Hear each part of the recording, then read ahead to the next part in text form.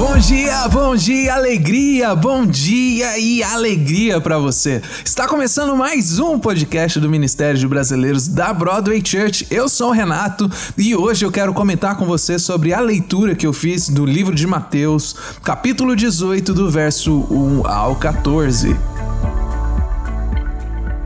Esse capítulo nos conta a história de um pastor de ovelhas que tinha 100 ovelhas e uma delas se perdeu no meio do caminho, e quando ele começou a contar as ovelhas, ele viu que estava faltando uma. E aí ele sai, ele larga todas essas ovelhas dentro do aprisco dele, dentro do curral dele ali das ovelhas, e sai à procura dessa ovelha que está perdida.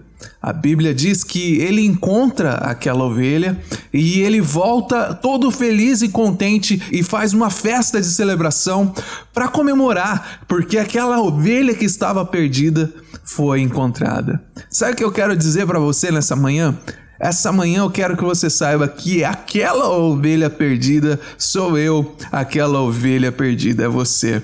Nós tínhamos tudo dentro da nossa casa, dentro do celeiro do nosso pai, nós tínhamos de tudo que nós precisávamos para viver, e mesmo assim nós fizemos a nossa escolha pessoal de abandonar a casa de Deus e seguir o nosso caminho. Quem sabe essa não é a sua situação hoje. Você já participava de algum ministério dentro da igreja, ali dentro do seu grupo.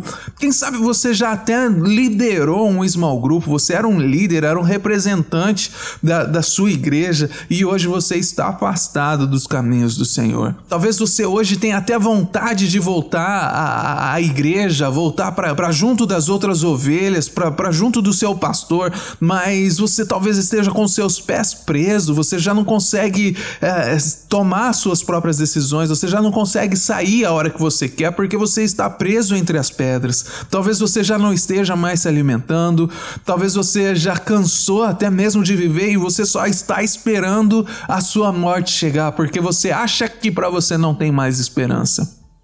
Eu quero te dizer em nome de Jesus, aquele pastor que deixou as suas ovelhas, o seu rebanho no curral, ele ainda está procurando por você. O nome dele é Jesus Cristo e ele deu a vida por você.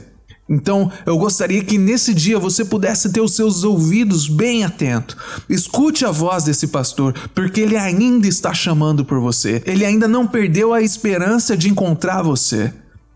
O verso 11 desse capítulo diz assim: porque o Filho do Homem veio salvar quem está perdido.